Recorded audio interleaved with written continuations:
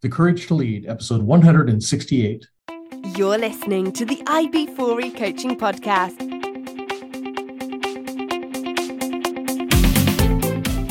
Brought to you by IB4E Coaching, business coaching for executives, entrepreneurs, and small business professionals. Learn more at ib4e-coaching.com.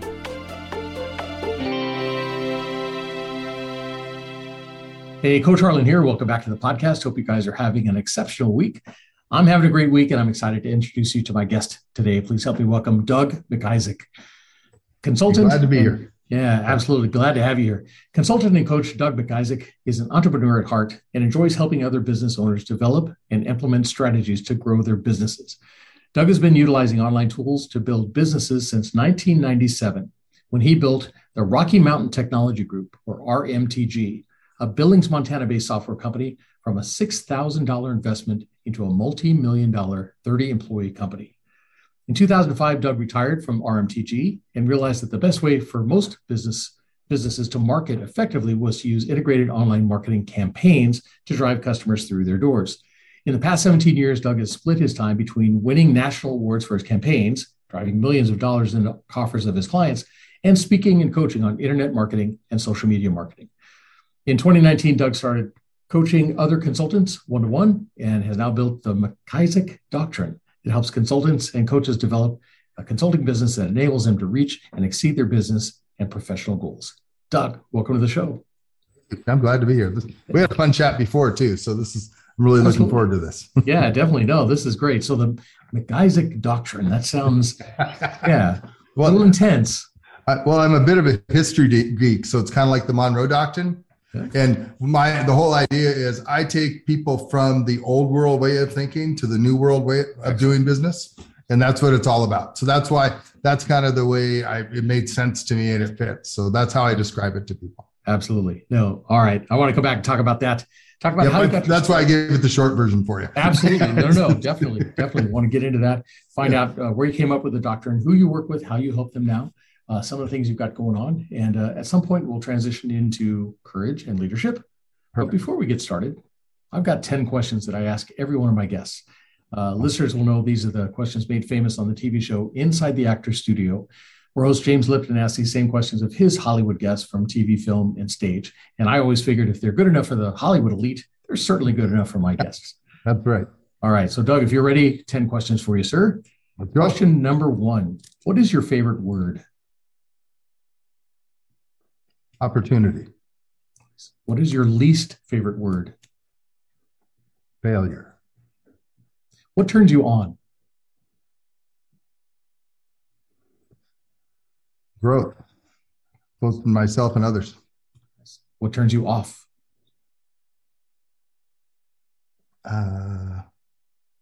Stagnation, both in myself and others.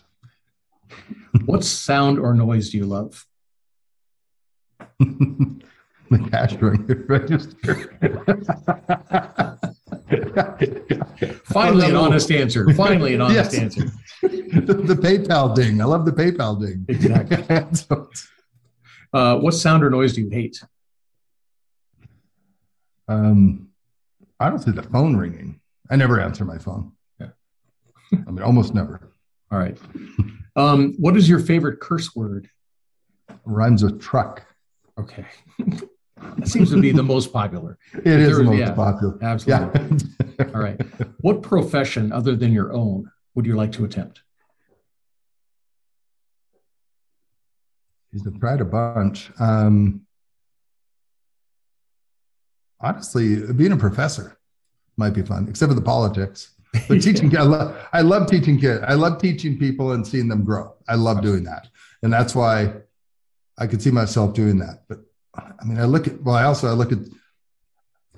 a little older.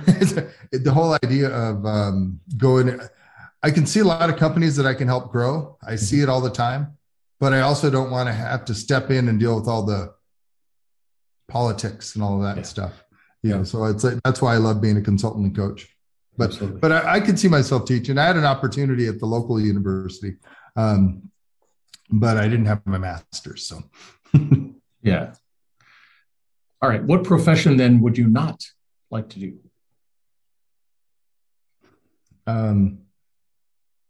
Politician. Yeah. Yeah. I'm with you. All right. Final question. If heaven exists, what would you like to hear God say when you arrive at the pearly gates? You did the best you could. Awesome. All right. Very good. All right. We're going to come back. We're going to talk about how you got your start, your time at RMTG. We're going to talk about some of the things you're working on right now. And like I said, at some point, we'll transition into courage and leadership. All right. Yep. Cool. All right, listeners, we're going to talk about all of that and more right after this. So stick with us. Imagine having a trusted group of CEOs at your disposal. Imagine having your very own peer advisory team who could work you through the problems and questions in your business before you had to make those difficult decisions.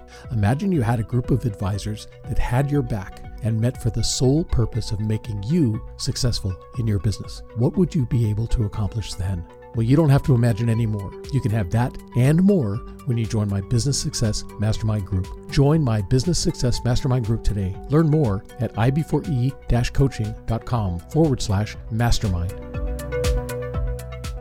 And I'm back with my guest, Doug McIsaac. Doug, thanks again for agreeing to be on the podcast. So I like to ask, when you were a kid, thinking about what you wanted to be when you grew up, is this a life you envisioned for yourself? No, I actually thought I'd go into the corporate world. I read Iacocca's, I was always an entrepreneur, always selling stuff, but I read Iacocca's biography and I thought that's what I wanted to do, was be in a corporation and be a manager and grow that way. That was when I was, and I just kind of realized as life went on that the corporate world was just too much politicking, because I worked in large organizations and just too much of that going on and not enough just getting the job done. That's why I love coaching and consulting. Absolutely. So did you have some businesses when you were growing up as a kid? I had more like, shoveling snow, mowing lawns, helping people, that type of stuff. Babysitting. I babysat all summer that was my summer job, which at the time was $2 an hour back in 1978, probably. And that was a pretty good job for whatever I was, 8th grader, I think I was at the time. So, it was like, yeah. But no, I always had projects. I didn't have a real business. I always had projects, but I did buy and sell things too, but I would never it wasn't at a stage I'd call it a business. Yeah. So tell me about RMTG. You develop software solutions for pharmacies and clinics. We did. And we started out just when that first year when we started out, it became from an idea. I'd actually sold another business. This was back in college, and a friend of mine was lamenting the fact that he had used to make $75 an hour with unlimited overtime working for Compaq. And back in Billings, the only job he could find was like $24,000 a year. And I was like, wow, well, I bet a lot of people in Billings would be happy to go fly out and do those gigs for 6 weeks or something, and then come back and take a couple of weeks off, and we could take a piece of it. He's like, how do we do that? So then we just got started with it. And one thing led to another. And we did work with Stanford University, Icon Technology Solutions, California Healthcare Centers, San Francisco Healthcare Centers, and Bank of America, Microsoft. We ended up doing some working on some really big projects. Nice. And that's how we did 460,000 that first year. We plugged in at the right time. It was during the .com boom. Mm-hmm. But we started to see the bust coming. So we started working on our own software, which is a pharmacy system, which we ran out of money, but we ultimately sold it to Albertsons and Super Value Pharmacies. And at its time, it was the largest implementation of Microsoft SQL Server and Active Directory in the world at its time. Nowadays, it's the 40 terabyte database is not that big a deal these days, but back in 2001, that was a big deal. It was a big deal. And we had a lot of fun delivering that. And we did an application for antiretroviral clinics in Uganda. There's a long story about how that one went down, but I'll have to tell it at another time because it's going to take a while. That's what we did there. Is we built some really great software. Nice, but you weren't on the programming side. You were the business side. I was the business guy. Yeah, yep, okay. Yeah. The three of my two other founders. One was a database guy, and the other was a networking guy, and then myself. So I was the guy that initially I took care of all the books and all of that such. And then we did bring somebody, the first, brought in somebody to help me with that. And as we grew, and we ultimately had in-house general counsel, we hired a gentleman to be our CEO because we were all in our late 20s. So we did bring on a CEO at the time that was, 50 years old. And he helped us negotiate the deal with Albertsons. He probably got us 20 million more than we would have requested, even though that deal didn't quite go the right way. But still, yeah, he negotiated the deal for us. Nice. And so pharmacy and clinician software, that was like a perfect time to jump into that, wasn't it? It was a great time to do it. Yeah. And we were looking at, we did a lot of firsts. I mean, we're one of the first systems that was Windows based because it was all DOS systems. Mm-hmm. And that was why we started building as the old Y2K scare. And, we did things like touchscreens, things where the pharmacist could be working on a screen over here and then close it. Well, and they didn't have to close it. They go over to another machine and they open that screen. It would bring their desktop up so they wouldn't have to log back in. We did it all by fingerprint as well. So we scanned fingerprints and used touchscreens. We're one of the first to do that, certainly in pharmacy. We'd also built a Keno and poker machine or a Keno machine. So that's how we knew we'd had a lot of experience with the touchscreens and stuff. And we did a number of other projects. Those are just the two biggest ones that I mentioned. Nice. And so we did a lot of firsts and things that people just weren't possible with the old DOS-based systems. Just the way to control things and, just a lot of different things that made it so much easier for the people. Scanning in scripts, so we would actually have the scripts up and have a picture of them. Having a photo, having an image of the actual drugs come up on the screen so the pharmacist could look here and look there and verify the drugs. I mean, a number of those types of things that the other systems just couldn't do. Nice. Yeah. Very cool. So just looking at your profile on LinkedIn, tell me about the 90dayauthority.com. Oh, that was a fun one. We all struggle with people figuring out who we are online.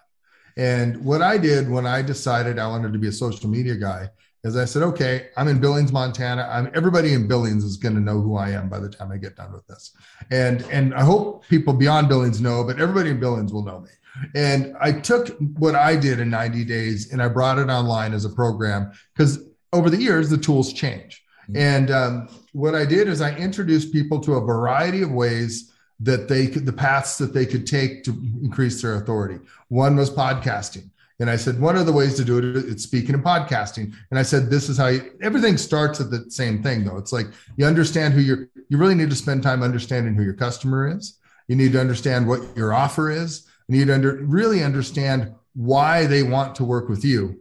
And then we build the path to your authority over 90 days and show you how to get from where you're at to where everybody within your market space knows who you are. It doesn't mean everybody in the world is going to know who you are, but everybody's heard your name. And that's, if you've done right at that point, people are actually reaching out to you to be on podcasts or speak on stages or hiring you to be their customer. And, some of the methods, obviously, that we talked about in that, I have it down these days because a lot of the stuff doesn't work as well as it did because you just don't get syndication on, Facebook anymore, Instagram, hardly any. The only two that really have syndication today is TikTok and LinkedIn. And they're both getting harder. They're both they're where Instagram was 5 years ago. They're where Facebook was 8 years ago, 9 years ago. And so you still can get some syndication, but it's slowing down. And it's like the way they vote, and actually they have the way they do their algorithms are very different. TikTok is designed as a discovery platform, whereas all of the others are designed as you're following these people. And by the way, here's some other stuff. TikTok is designed by you've interacted with these types of videos. Here's more of them. And by the way, here's the people you're actually following, and so that's the difference in the algorithm. And LinkedIn is doing something very smart where their hashtag strategy is actually really strong. So if you follow hashtags and you use hashtags in your content, not spamming hashtags, right, but using 3 to 5 hashtags in your content, that content can show up based on people following hashtags and be seen by people within their feed. Awesome. So what is syndication? When you say syndication? Sorry, I'm glad you had me back that up. Syndication is when back in the old days with Facebook, you could post on your Facebook page and everybody that was following your page would see it. And any interaction they did with it, a like, a comment, anything, their friends would see it. And sometimes their friends of friends would see it as well. And that would happen, virtually everybody that followed your page would see your content. So, and because of that, they'd interact with it, then their friends would see it. And sometimes people outside of your network and your followers' networks would see it as well, because people showed interest in similar types of content. So, and that happens on most platforms. So, but not as well as it used to, because what happens now is Facebook shows it to, you got, 1,000 people following your page, they'll show it to, maybe 100 of them, and that's being generous, probably more like 50 to 90 people that actually followed your page and said they wanted to see your content will actually see your content. Wow. And if those people interact with it, then their followers will see it, but not everybody that's on the page. If you want everybody that's following your page to see your content, you have to pay. Now, it's still not that expensive, but it's still pay to play. And LinkedIn, Facebook are pay to play. Sorry, not LinkedIn. LinkedIn, you can still get syndication. You can pay to play on everyone, but Facebook and Instagram are very much pay to play these days. So pay, would that be through ads or the boost? Because I heard the boost isn't as good as. Right. There's a boost and there's an ad. The biggest difference between a boost and an ad is the targeting that is available to you in ads is much better than the targeting available to you in a boost. They're narrowing that by taking away some of our targeting options on the ad side and adding more options on the boost side. So it is narrowing. It used to be really, really wide, but now it is narrowing. And it's making it tougher and tougher to target directly. So more and more, if you want, I'll give you a quick Facebook ad strategy. If you want to be successful on Facebook, you need to do a visibility campaign. So it's a little bit broader, a broader version of your audience, and then run your actual lead generation ads, your sales ads against people who have interacted with that first level of ads. So you make a custom group based on the people who have interacted with that first content, and that's who you actually run your ads against. Nice. Very you have to get them to raise their hand and say, I'm interested in something like this. Yeah. And whereas the targeting just is not as good as it used to be. They've chopped a lot of stuff back. Yeah. It seems like every time you think you've got it understood, something changes, right? Yes. Well, and I help some of my clients with their ad campaigns, and I'm in there all the time. And the big old bar saying some of your targeting options are going away all the time. And it gets really frustrating for people, but we have all of our people use it. We do the visibility up front and then run ads against those. Sometimes we'll do 3 tiers. Sometimes we'll do a visibility campaign, an inexpensive lead gen, and free or easily downloadable type of lead gen option. And then, and then our higher end offer or our webinar. So sometimes we'll do 3, but most of the times we're just doing 2. Interesting. And video content or text-based content? The real answer is test your market, because every market is different. The short answer is video. Video, you're going to get a lot more views. It's cheaper to get views, and you can see how much they interacted with your content. So that's why videos are much better, because you can only you run your second set of ads against people who watch at least 50% of your video. Because if they watch less than 50%, they don't really matter. But if they watch more than 50% of it, you run the ads against them. If it's text, you only get to run the ad against them if they like or comment, not if they viewed it. So that, they're probably higher quality than a view, but you get a lot fewer of them. Interesting. Because you get views still under a penny. Yeah. If you've got good content, reasonable targeting, you're still getting views under a penny. So you prefer LinkedIn over Facebook? I do use LinkedIn more, and those ads I was talking about more. That's Facebook, Instagram. Yeah. I do use LinkedIn a lot more because my clients are coaches and consultants, and I primarily am B2B. And I understand B2C. I've done lots of B2B is business to business. B2C is business to consumer.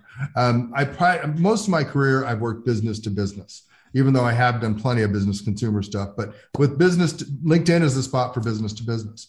Content on LinkedIn.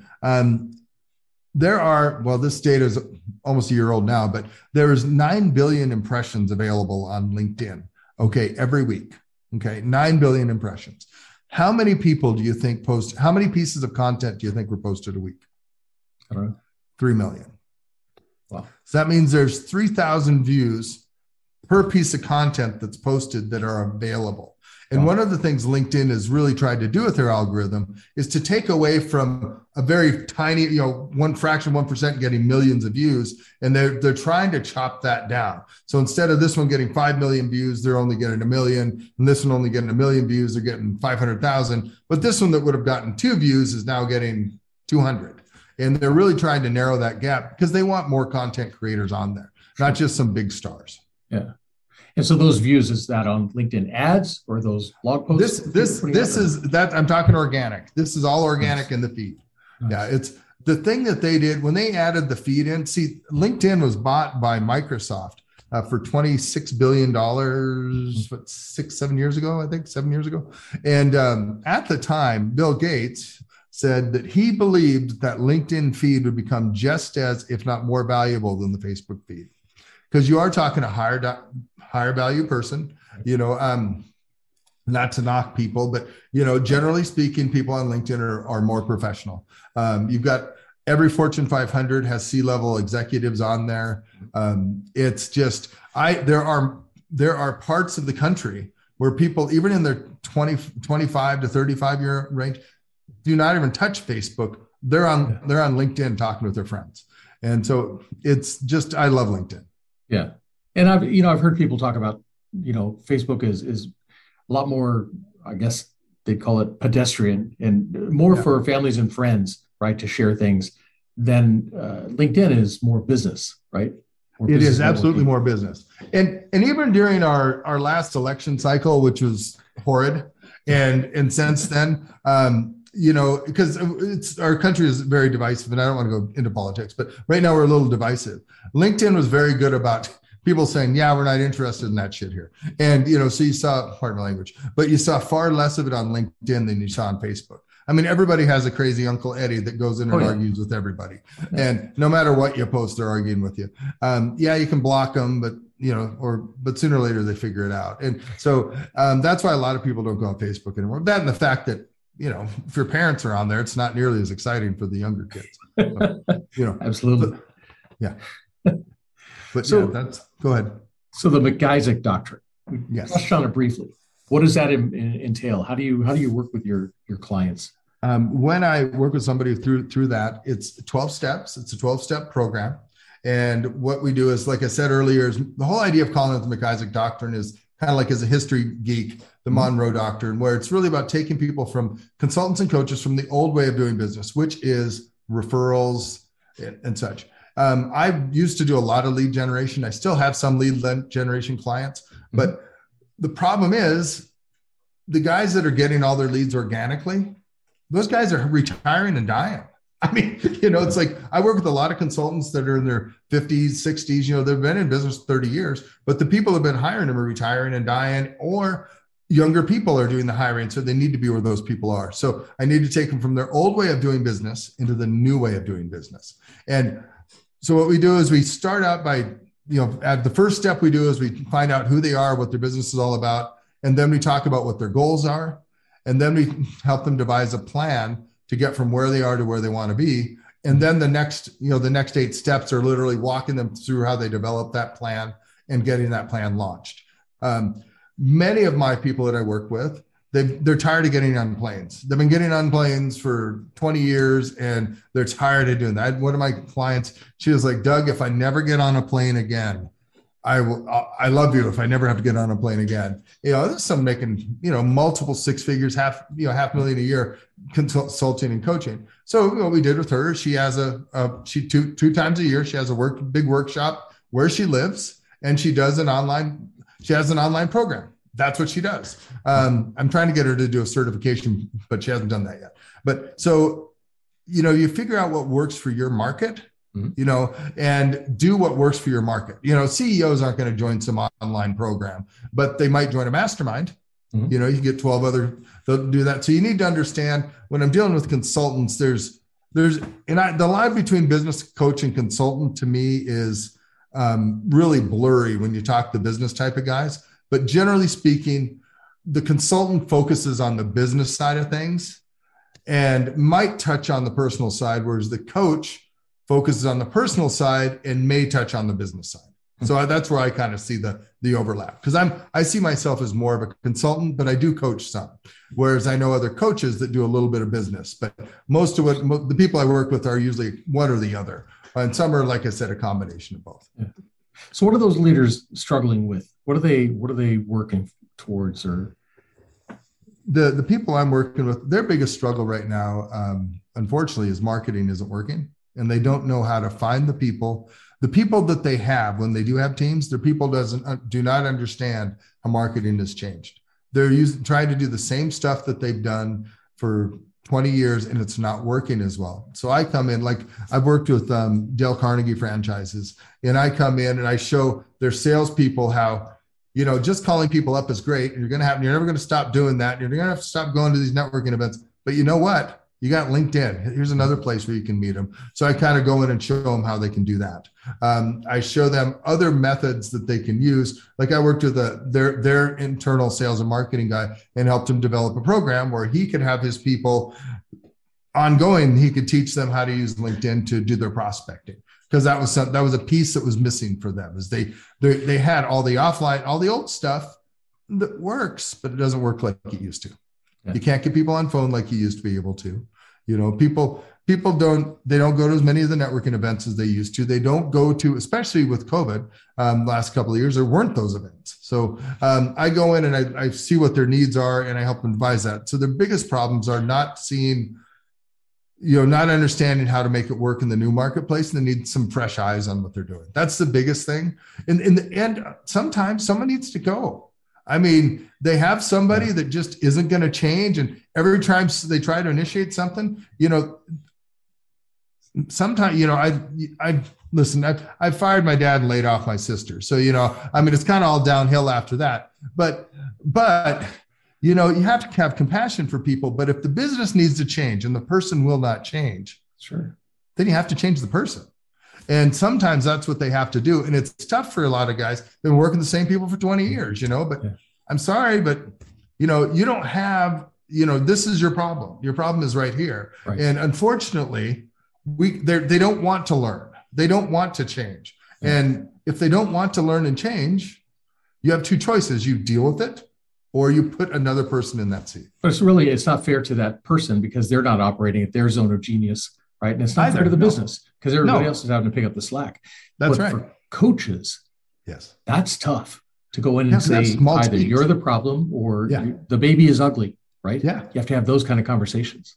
Yeah, absolutely. And there's and a coach, generally speaking, they've got small teams. They've got, and sometimes they're in an office and sometimes they're all remote, but, they've got small teams, maybe 3 people, maybe 10. The type of guys I'm working with are guys that are doing, mid 6 figures, they've got a good living, but it's getting either tougher to travel all the time, or it's getting, or they're not getting as many clients as they were in the past, and they need new lead gen, new methods. They need to come into the new world of marketing and running your business.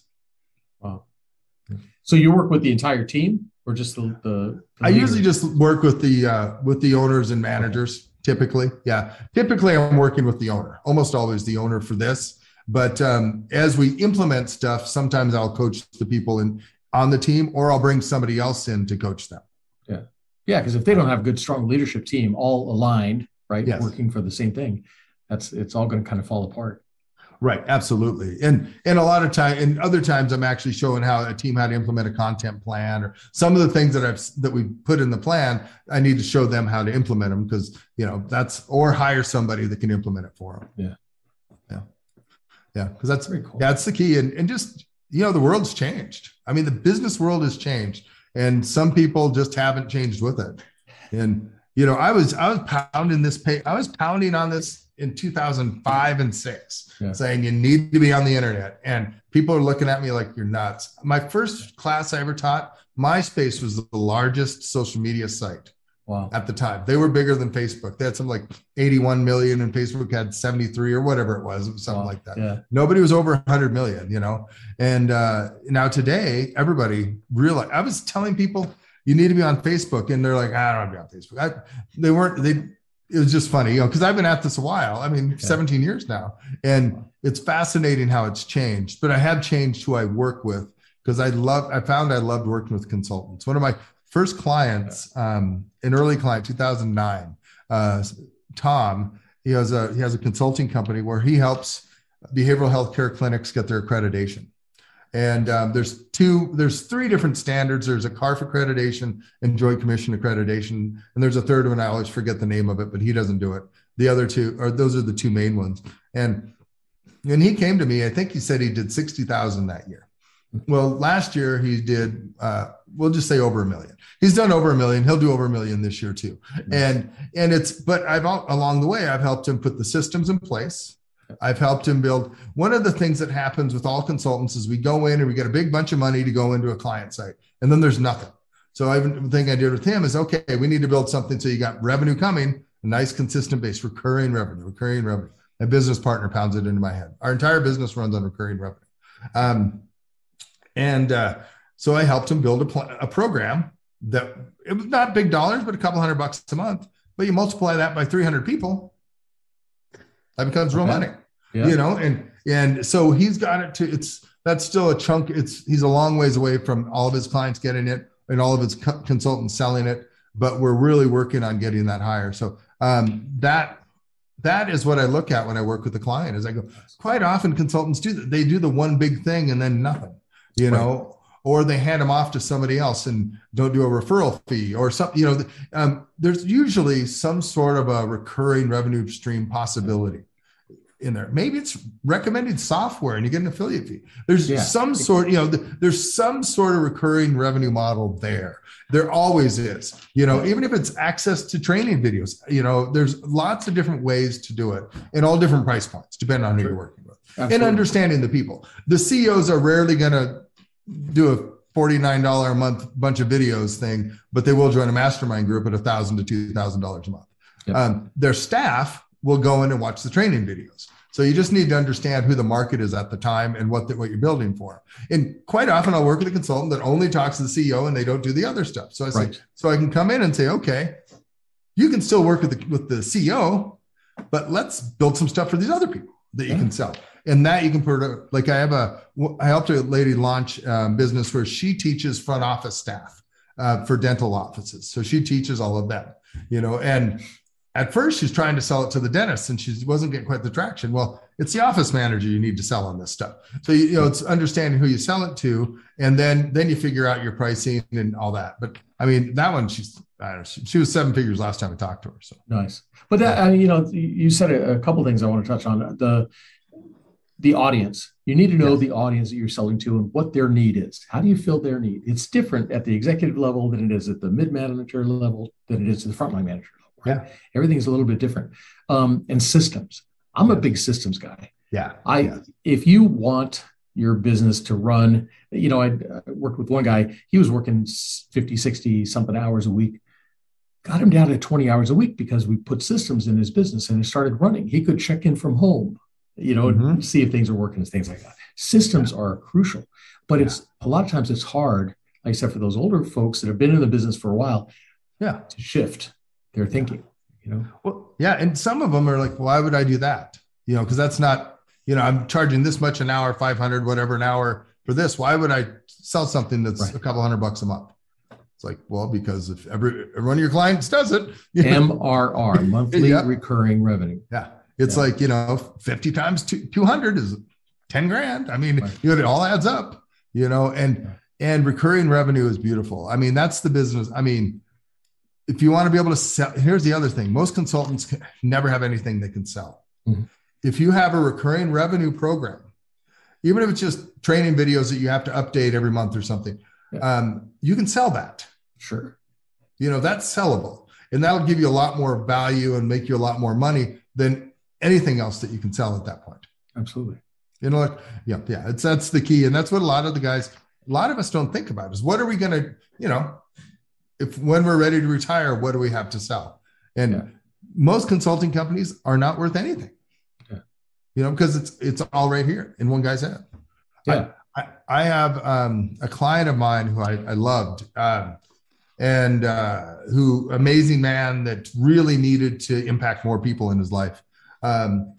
Who I've started working with him. I said, we've got to get some stuff up and going, recurring revenue stuff, because we need something for your family, because your health is not great. We need something for your family. Well, he's passed away before we launched. And that's very unfortunate, because I believe that the one thing we're working on, his training was great for frontline supervisors. And we built a program within one of the largest franchises in the country who he works with, where he'd worked with like 3,000 other franchisees over the years. And so we wanted to sell that into theirs, and we had that all together, but he ended up getting sick again and passing away. So unfortunately, but that would have been sellable. Absolutely. We could have brought another trainer in, I could have kept it. Someone could have kept it running for his wife. We could have brought in other trainers to keep that program growing. Might have had to reduce the price, but we could have kept it going. Wow. And the pandemic has kind of created a whole new batch of independent consultants, coaches, mentors, right? Yeah. Which I love. I'm starting to work with them too. They've got years and years of experience. It's like, what can I do with this? How can I get this out in the marketplace? How can I help people? That's how my wife and I started. We were working for companies, and it's like their focus was on something else, not on the organizational change management, where that was our piece of the pie. Yeah. It's like, we feel that is so critical. And yet in a lot of contracts, they would say, we'll take that off to if the client balked at the price of the contract, we'll take that piece out, right? That and training, we'll just do that. And so we left and started our own business to focus on organizational change management. I think there are so many people out there, because of the pandemic, they're saying the same thing. I've got this zone of genius that I love working in. How can I monetize this? How can I get out there and do it? Yeah. Well, a lot of people, there's two sides to it. And a lot of people use unemployment. I mean, especially in the UK. I know a lot of people in the UK that the unemployment, because they were harsher there than they were here. I know a lot of people there that really built businesses online. They've been puttering around with it, but they're able to use the unemployment money that was being paid, and they spent that time building their business. And now they have a real business. I know a number of people like that. And the tools are available. I mean, 100 million people in 2 weeks, 100 million new people were on Zoom. Okay. In 2 weeks, 100 million more people were on Zoom. 100 million people who probably didn't know, 99 million of them had never heard of Zoom, had no clue what it was, were now using it. That was one of our biggest holdups. I mean, back in the day, it's like getting somebody to understand the tools and use the tools was always an issue. But companies were forced to use them and realized, wow, this works. That's why remote working is far more popular. More companies are letting it continue than are not. Employees are loving it. We're finding that people can be productive from home, and we're ready to learn through this. We were forced to do it. People were forced to do it, but it was 100. The fact that Zoom only crashed a couple of times here and there is astonishing. They did a great job. So a lot of people are now open to it that were not open to it before. So that's helping it a lot. I have a funny thing. A good friend, actually an old girlfriend of mine, but she had $500,000 worth of business leave her calendar in 1 week. Wow. When the world closed for COVID 2 years ago. I mean, literally just left her calendar. And then she, and I'd been talking to her for years about, you need to do more online programs. She goes, I like being in front of people. I said, no, that's okay. I'm not saying you can't do that, but let's make some money while you're not in front of people. And she's like, well, I got this thing. I said, yeah, but that's not you, and you don't promote it. So I finally got her. Well, at first she's like, she basically could retire if she wanted to. She doesn't need to work. But she's like, I got money, I'll just let it roll. Well, finally, and we touched base and talked several times. And finally in August, she goes, okay, show me how to use Zoom, because I've got a client that they're going to leave me if I don't do a Zoom training with them. Yeah. And in her case, I mean, I had to literally sit with her and say, okay, these are the things you would change. Mm-hmm. And here's how you adapt your in-person training to work with these people, and spent the time doing that with her. And then she did, and she goes, that wasn't nearly as bad as I thought it would be. And now she's back doing in person as well, but now she's doing both. And the benefit of that is amazing, because instead of being a 2-day training taking you 4 days to do it, because you got to fly there, do the thing and fly back, now it takes you 2 days. and your home. Well, and it opens up your audience to the world. Yeah, yes, yeah, absolutely. Yeah. You can, instead of doing, well, even if in her case, she was working with a specific company, but yeah, then she can work with one of the companies she works with, whereas in the past, they'd have to fly all their people to one location. Now those people sit at their desks and log online. So it's saving those companies, $1,000 an employee, and it's saving her the trouble of traveling. And so it's great for everybody. I mean, it really is. Being able to do more and more training virtually has made it great for everybody. Absolutely. And you also talked about the multiple revenue streams. Yes. Don't just focus on one, because that one could go away. All these others could back up, and they could float you until you get, to the next project or whatever it is, next client. One of anything will always kill you. Yeah. Like there's a bunch of people that their one traffic source is Facebook. And you know what's going to happen? Yeah. Well, these days, something's going to change. Facebook's going to say, nope, we don't like your category anymore. I've known that's happened to a bunch of guys. Just using Google. Anytime you only have one source of traffic. And I'm not saying that Facebook might be your biggest source of traffic, but you're only getting 20% somewhere else. But you need to have that coming from somewhere else. Yeah. Only having one supplier, like 80% of all the baby formula coming out of one factory in the US, that's an issue. That's an issue. Yeah, it's like, one of anything is always a problem. So we need to make sure that in our businesses, there's never one of anything. Right. Well, in the military, they say 2 is 1 and 1 is none. Right. Yeah, absolutely. Yeah. I'm not as good at it as I need to be. We all need to be better, but it's, so many people get caught on just the one thing that they do, and they don't think about other ways. And all it takes is someone else to come in from the outside to say, hey, have you tried this? Or let's try this. Well, I did that once. Okay. Did you really put some effort into it, or you just kind of kick a can, and usually they just kind of kick the can. So yeah. And the world has changed. Definitely. And I think it's open. I think it's definitely open for options now. It is a lot more. A lot of people that never would have done Zoom before were forced to do it. And now I have clients that, matter of fact, I have 2 clients that don't even come to my office. I mean, one of them is less than a mile away. Yeah. I mean, they live a mile away from me and they don't come to my office. And I got a nice office. We got a nice little atrium with trees in it. And, it's funny. There's 2 guys I'm doing a project for that literally is the center of the, I'm helping them. I'm developing a couple of apps as well, just on the side. And I've never met them. Yeah. Never met them face to face. Yeah. That's how the world is now. It is. Crazy. So I want to talk about courage. The podcast is all about courage. Where did you find the courage to walk away from the 9-to-5 comfort zone and safety net of the job to create your own success? Where did you find the courage to overcome the setbacks that a lot of entrepreneurs, right? The divorce, the bankruptcies, things like that. How about you? Where did you find the courage to go out and start your own software company? I'll tell you that I kind of fell into it. Be honest, I fell into it and did it. The better story is after I lost everything. When RMTG went out of business, I say retired, but RMTG went out of business. I left the company with a 12-year payment plan, a 10-year payment plan, and I got 10 months of payments. I was in the middle of a divorce, had thyroid cancer. I ended up not being cancerous, but when I first found out, it was cancer. Struggling with alcohol as well. And in that time period, I lost everything. My company closed, lost all my houses. I had some rentals. Everything exploded. And in that time period, I realized that I could lose everything that matters to me and then discover what really matters. And that's what happened to me. I discovered that what really mattered was that I was happy with myself and what I did. What really mattered is that I showed up for my daughter and I was the dad that she needed. That's what I learned. It wasn't about all the stuff outside of me. It was about what was in here, because I was trying to fill a hole. I had a hole here that I was trying to fill with all the stuff from outside. Right. My identity as being a business owner, that was one of the things I lost, you lose all these things. And after I lost all that, and I remember laying on my stairs and crying. I'm like, what the, but after you lose everything that matters to you, it's like, I'm not afraid of anything anymore. Nothing scares me anymore. I mean, I had sold my agency, didn't have a bunch of cash in the bank, but had some.